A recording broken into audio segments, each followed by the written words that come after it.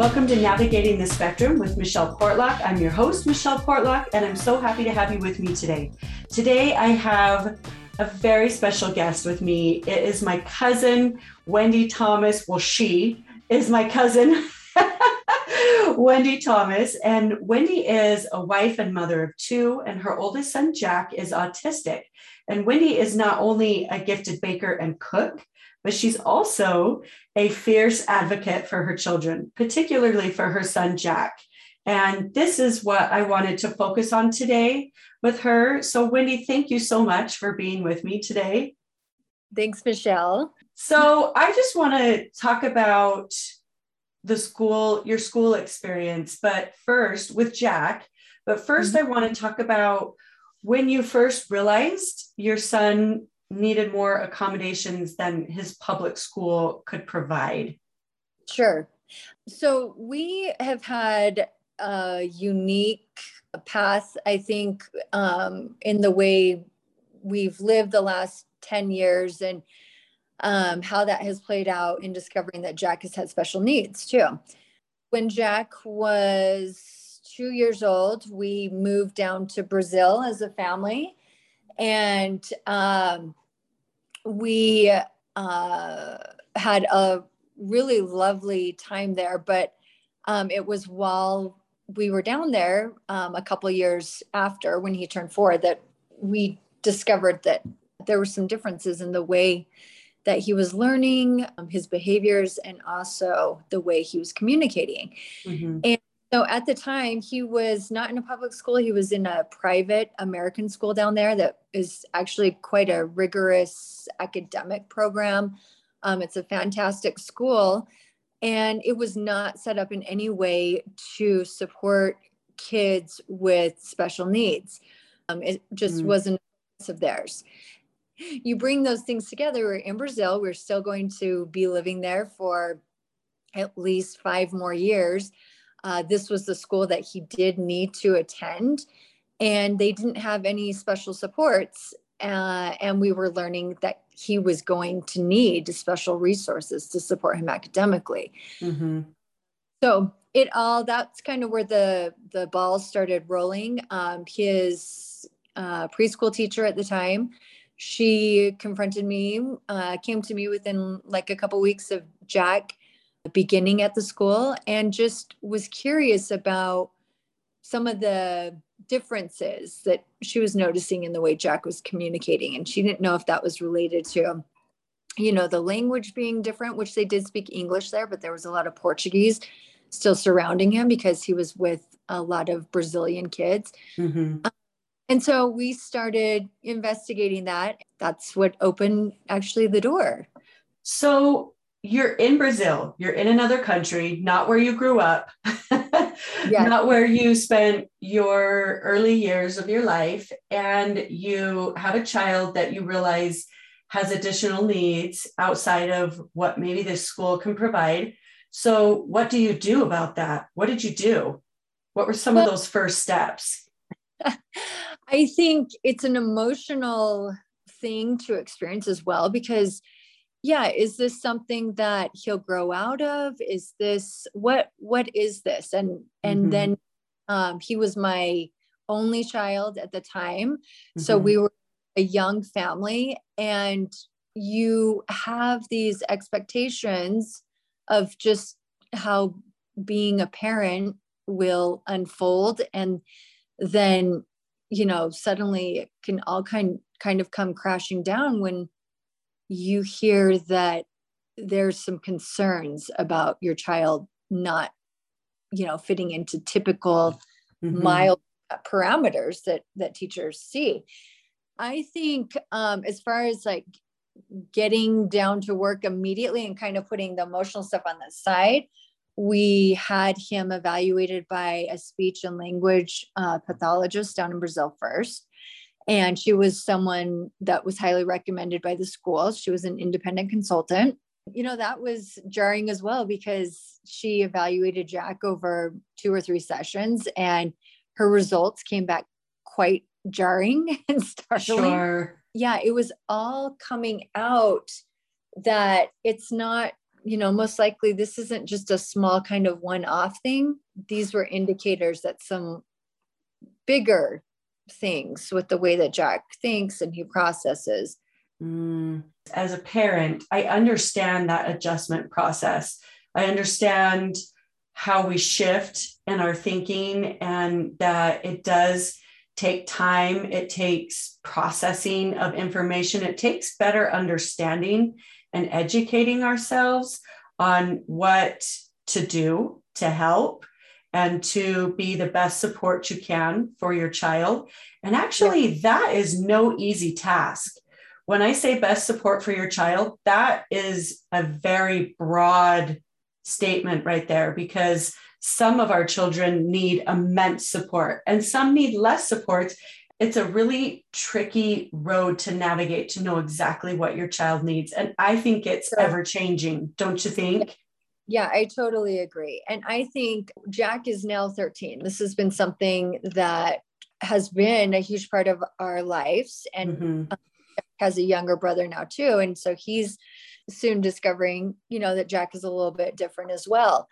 It has been a part of our lives for quite a while. And I would say, up until the recent years, did I really start to get comfortable with this is who Jack is. This is not something that is just going to go away. But, and then getting confident and comfortable with that I can support him. That was a big part of this too. And being a parent is you can feel intimidated by it. You can feel inferior by it, and it can be scary. And I think I also worked hard, Kimball and I, my husband and I, together in learning how to compartmentalize this so it wasn't such an overwhelming piece of our family. And that has been, really helpful in navigating how to support him too. I just think being anchored in yourself and anchored in your parent and feeling like you got this and feeling comfortable with, figuring out these questions. How do I support my kid? That is a necessary part of living well. That is so true. I like to use the word embrace. When we embrace where we are and who we are, and also who our child is and who our family is, because I always say this, autism is a family experience. It's an individual diagnosis and a family experience. And hopefully when we come to a place of embracing what is, and we stop trying to figure out how to, I say, like the word fix things or change things. Nothing really needs fixing. We just are trying to help our child be the very best version of themselves that they can be. And also, we want to show up in that same space, the very best version of who we can be. And that's hard. That's tricky. A lot of, I think, forgiveness, letting yourself feel the emotions, moving forward with it, staying in the now, being present, not projecting, and constantly trying to predict, what's going to happen in the future. Those things really just can be a distraction of enjoying the moment for what it is. And your moment may look different than other families around you, but everyone has their own, great things in life and their challenges in life. And this is your great thing and your challenge, and making it a part of life well lived is what ultimately has been my focus. I think those are wise words. I want to know, let's talk about some of the roadblocks that you've come up against through your experiences. Yes. I think in the beginning, there's the roadblocks personally that deal more with emotions. And as we've been chatting just about getting to a good place of embracing and accepting differences that a child has, and how your fantasies the dreams that you had for bringing a child into the world, they may need to change a bit. And so there are your own personal hurdles that you have to face, not away from, get good with. And I think, that's a puzzle piece in this. And then I think, specifically as we talk about with supporting a child with special needs in a school, we had determined, pretty quickly that having Jack in a private school was going to be a focus for us. So we've had some interesting chapters of roadblocks. Like I said, down in Brazil, we're in another country, we're living internationally, figuring out. And again, you can say, is a roadblock something that stops you, or is a roadblock just something that needs to get resolved and solved? And think of challenges that way, because nothing needs to stop you in life. Like, all capability to make things work well for us, especially when we work together.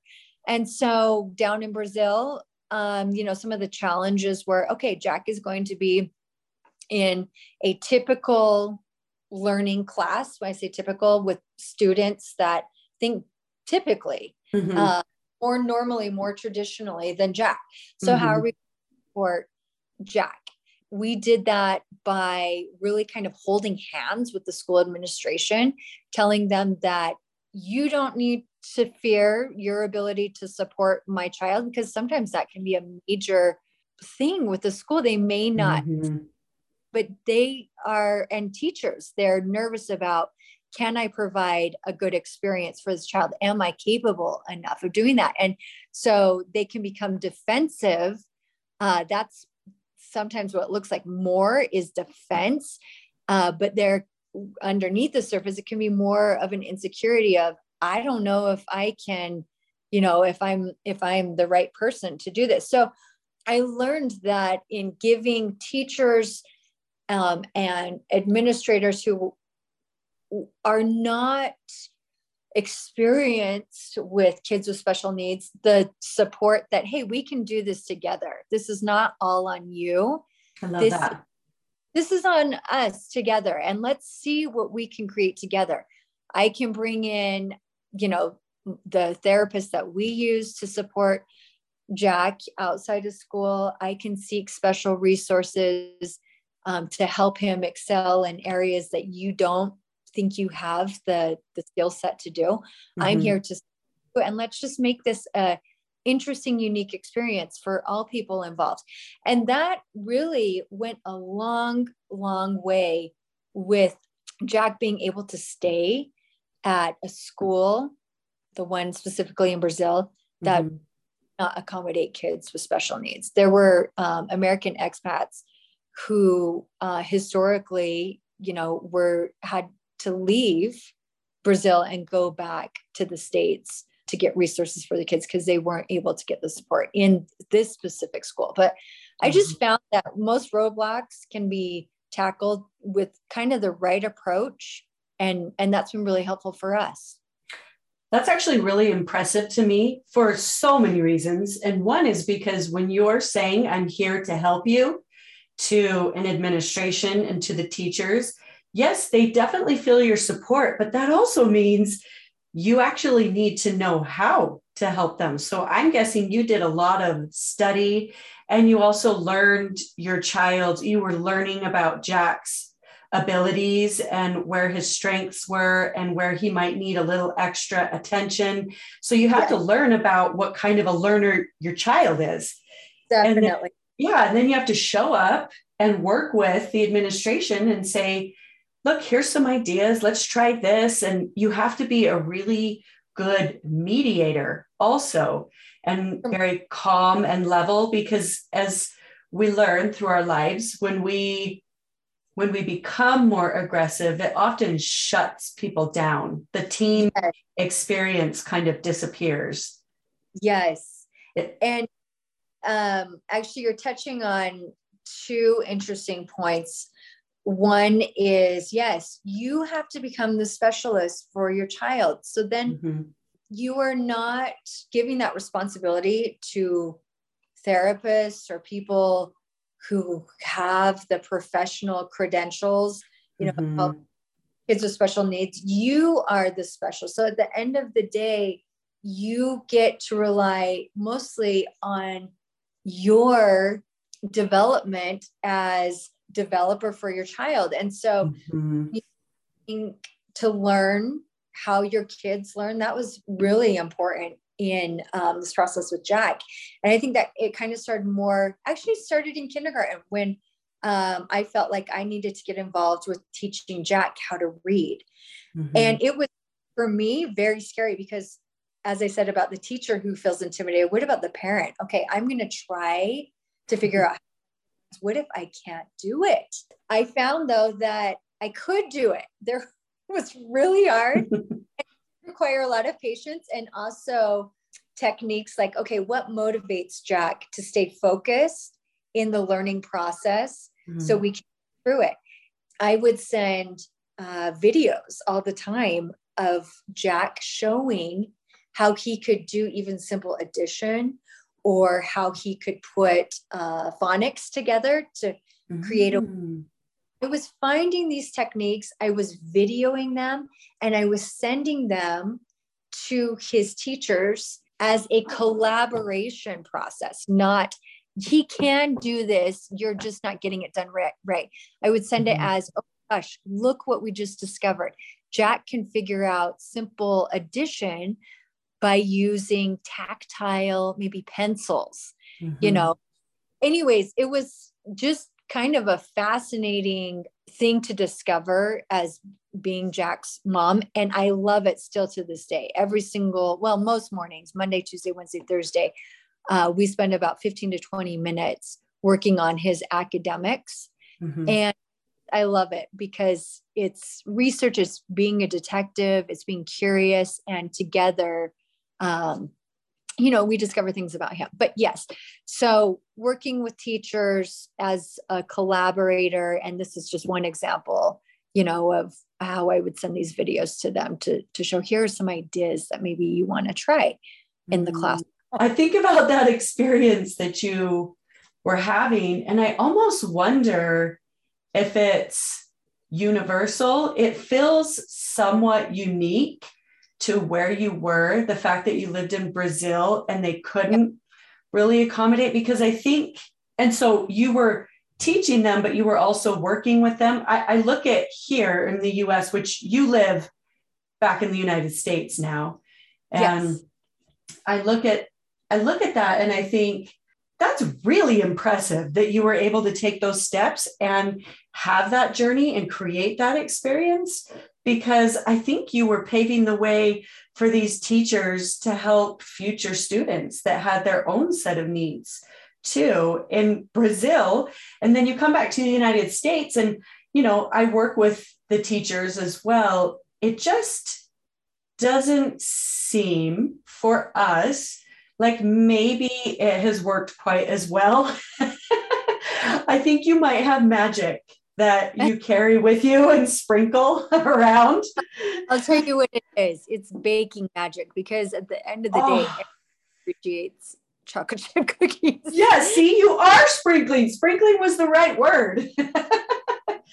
You are sprinkling magic. I love to bake for people. I feel like it's an extension of friendship and vulnerability. So I have that along the way as I've needed people to meet me, at the table with Jack. So that's incredible. That's a lesson that I need to sit at your table and learn from you, because I feel like I get along well with people, but that doesn't mean we always come to the same conclusion and the same agreement as far as the needs of my child. So that's actually super impressive. I'm sitting here smiling, thinking, all right, I got some work to do. And I should say too that it doesn't always work. It's a way of representing who I am, and hopefully having a sincere heart in, again, helping Jack and bring on as collaborators. So we work together. We're not against each other, but it doesn't always. I do run into situations where I have to just say, you know what?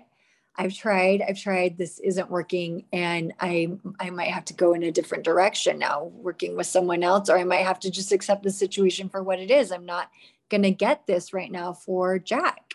This is just not right now for him. But something that I've always admired about you is if you don't get what you need from Jack in one area, I feel like you always find some kind of resource where you're providing that need for him, whether it be through like some kind of community involvement or activity that you seem to find programs that exist to help children with special needs in your community. And I've just always been impressed. You moved to Park City and you hadn't been there that long, and you were telling me all of these incredible programs that existed. And yes. I just thought, how does she do that so fast? What is it about Wendy that makes her so gifted? You are an investigator. You used the word investigator earlier, and you really are a gifted investigator. So tell me about that. Like how have you learned how to do that? Well, thank you. That's kind of you to say. Personally, I really love connecting with people. I really do love discovering who people are. And there are so many things that we can relate on person to person. I think actually it was your dad who I was watching an interview that he did a couple of years ago. And he said something about we are just as people in general, that we have more similarities than we do differences. And sometimes it's easy to think, just to stack up all the reasons why a connection wouldn't work with someone. But I have discovered that, if I move somewhere new, like we moved to Park City at the onset of COVID, I need a community. I like to get involved. I like to see what people are doing here. And that always benefits me from the relationship point of view. And if we're talking specifically about Jack, I connect with families in the area through either a face group that, it could be families that have kids on the spectrum, families that have kids with special needs. And you just find that even like a small town like Park City, there will be resources wherever you go. There really will be. And I have to go back to Brazil. I think my lesson in Brazil coming out of that is that you can make anything possible. So many times people would say, oh, this is not going to happen for you and for Jack, or you're not going to find that here in Brazil. And there doesn't need to be any kind of limitations on what you can discover and what you can do. So with that same kind of mantra or way of thinking, I just really like to get busy connecting with people. And that's what I did here in Park City. We've been here for almost a year, and I have found such a rich community of families, and then families that have kids with special needs, and then incredible resources here of how the community supports people that are atypical or neurodiverse. I think that's pretty special. And that is a gift that you have. And, for those of us that are listening to what you're saying, I'm thinking, you know what, I can do that too. And I do connect with other parents. And one thing that I have found is I used to not say too much about, say, like my oldest daughter, because I didn't know how other teenagers or other parents would perceive her. And then I decided, well, first I asked her permission to talk about it, and she gave me the green light. I just decided it actually opened so many doors to talk about it in specifics, and not just to say, yes, my daughter's autistic. I needed to come out and say, these are her exact needs. And this is why, if you see this type of behavior, this is why, and this is what it means to her, and this is how she copes. And, I needed to take the time to really explain things to people. And that opened so many doors for her and also for me, and just created, like you said, relationships and a community within the area that we live in and outside. Even the podcasts that I do currently, I'm meeting people weekly that don't live in my area and that I find are such great advocates and parents. And I have so many lessons and things I can learn from them. Yeah. So I do want to ask you, what would you say to parents in a similar situation as yours? So first, actually, I want to go back real quick to just your comment about being more vulnerable to share who your kids are and what their needs are. There's a balance for me with Jack in oversharing and sharing, because I feel like while autism is helpful for many people as an identity and as a label, I also find that people that don't have a lot of touch points with people on the spectrum, they have a lot of conceptions. And I'm thinking specifically about the school situation that we have Jack in right now. When I describe Jack, first I say that he is neurodifferent, or he thinks differently, or he is atypical. I usually I don't use the word autistic, although he has been diagnosed as being autistic, just because it's a personal, it's just a personal preference of want people to discover Jack for who he is without the biases that could come with that. So I typically say he's spectrum-like. Well, what does that mean? Well, he has some of the characteristics. Socially, he's very anxious. He processes information differently. He can get, sensorially overwhelmed. He loves to connect with people, though, in his own quirky, special way. So I say this because I do think it's really important to figure out how you are going to, what information you're going to give about your child that solicits the right support that you're needing. Now, I'm going to bring it to current day. So I'm trying to figure out a school situation here in Park City for Jack. He was going to a private school in San Francisco before we moved here. And in Park City, they don't have that kind of resource. They've got great special needs teachers in the public schools, but the public schools are very overwhelming for Jack, that it would just be too much of a stressful day for us to put him there. So ultimately, what I found was a very organic situation where it's a new little school that's been started by about 10 to 12 families, and they're all wanting a different kind of academic experience for the kids. All of these kids are typical learners. Jack is the only one really that is an atypical learner. So when I approached them about this, they were on board for giving it a try. And when I described Jack as being spectrum-like, even that, really into their mindsets, it was alarming and it was scary. They told me that initially, even for the class has 3 kids in it, that Jack would need a full-time aide for us to provide for Jack to attend the small little school. Well, Jack, historically in the past, I've never wanted him to have an aide just for him because he's an independent, capable kid, and I want him to believe that.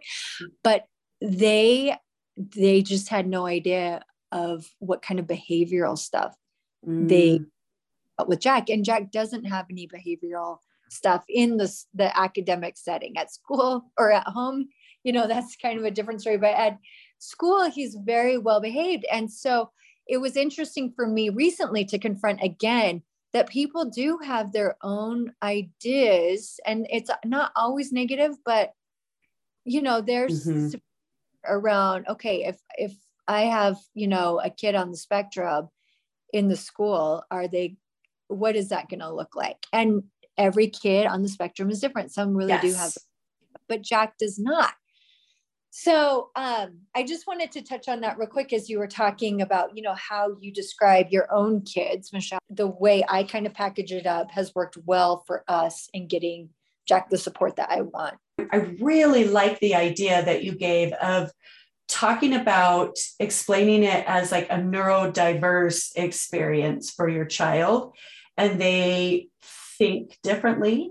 And they, I just like the idea of not putting limitations on it. Instead, talking about this is what they do, this is who they are, and this is why. I don't like putting limitations on my child.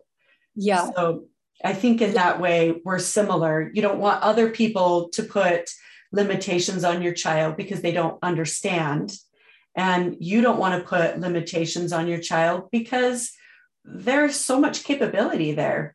So, yes. And you want other people to help your child maximize their potential. I agree with, what you're saying, and just painting a picture that doesn't seem intimidating for those that need to be collaborating with you to support your child. Yes, I love that. That's good. That's good verbiage right there. So I want to know, I do want to know, you shared a story with me. I'm kind of I'm going a different direction, because you shared something with me that I just thought was the kindest, sweetest story. And I was hoping you'd share it with people that are listening, because you talked about something that happened in San Francisco with one of your neighbors. And I just wanted you to share that because I thought it was so sweet. Are you willing to throw that out there?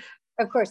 I am going to skip back to real quick to the prior question you said about what would I tell other parents or oh yes, and I'll make it brief. But sure. I really overall, there's so many little points that I could get into, but I think overall, just breathe through the experience. Don't get overwhelmed by the experience. But I have found that really, like literally just breathing through whatever situation you are going through, whether it be difficult or awesome with your child in the present moment, using mindfulness and just kind of simplicity is a good way to just, appreciate and get through whatever you're trying to navigate. I love the word navigate because I do too. It's a great one. You were wise to use it. Thank you for sharing that, though. I do appreciate your words. And I think you've been through a lot over the years, over these 13 years of being a mom. And I think that there's a lot to share from the things that you've learned, the experiences you've had. But really, it is just kind of breathing and being open-minded to the experience. Mm-hmm. So now I'm going to jump right from this beautiful words of wisdom that you're sharing, and just have you share this story that I love so much about your neighbor in San Francisco. Okay. And I think too, why it comes to mind is there are a lot of different parts that make up a life experience, and having a kid with special needs is just one.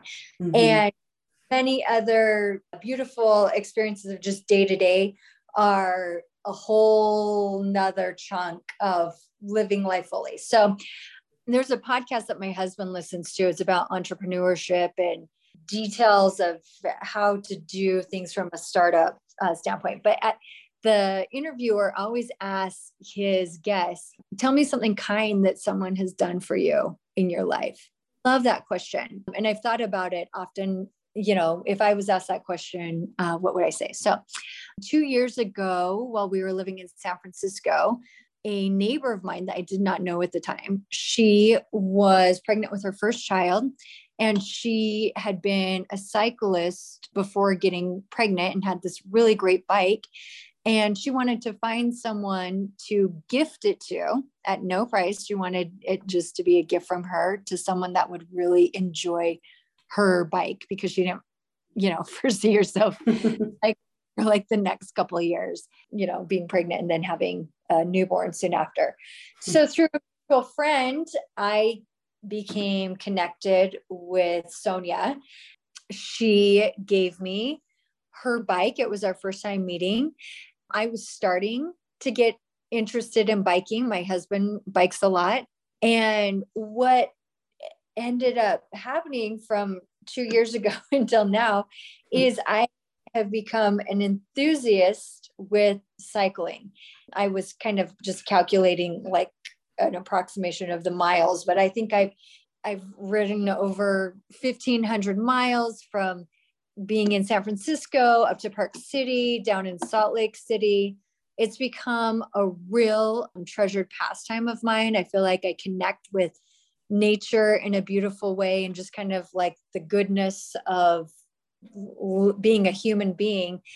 And I reflect often on what a kind thing that was in her having a moment of wanting to offer her bike to someone who would enjoy it. And I have cherished the experience as the receiver of that gift.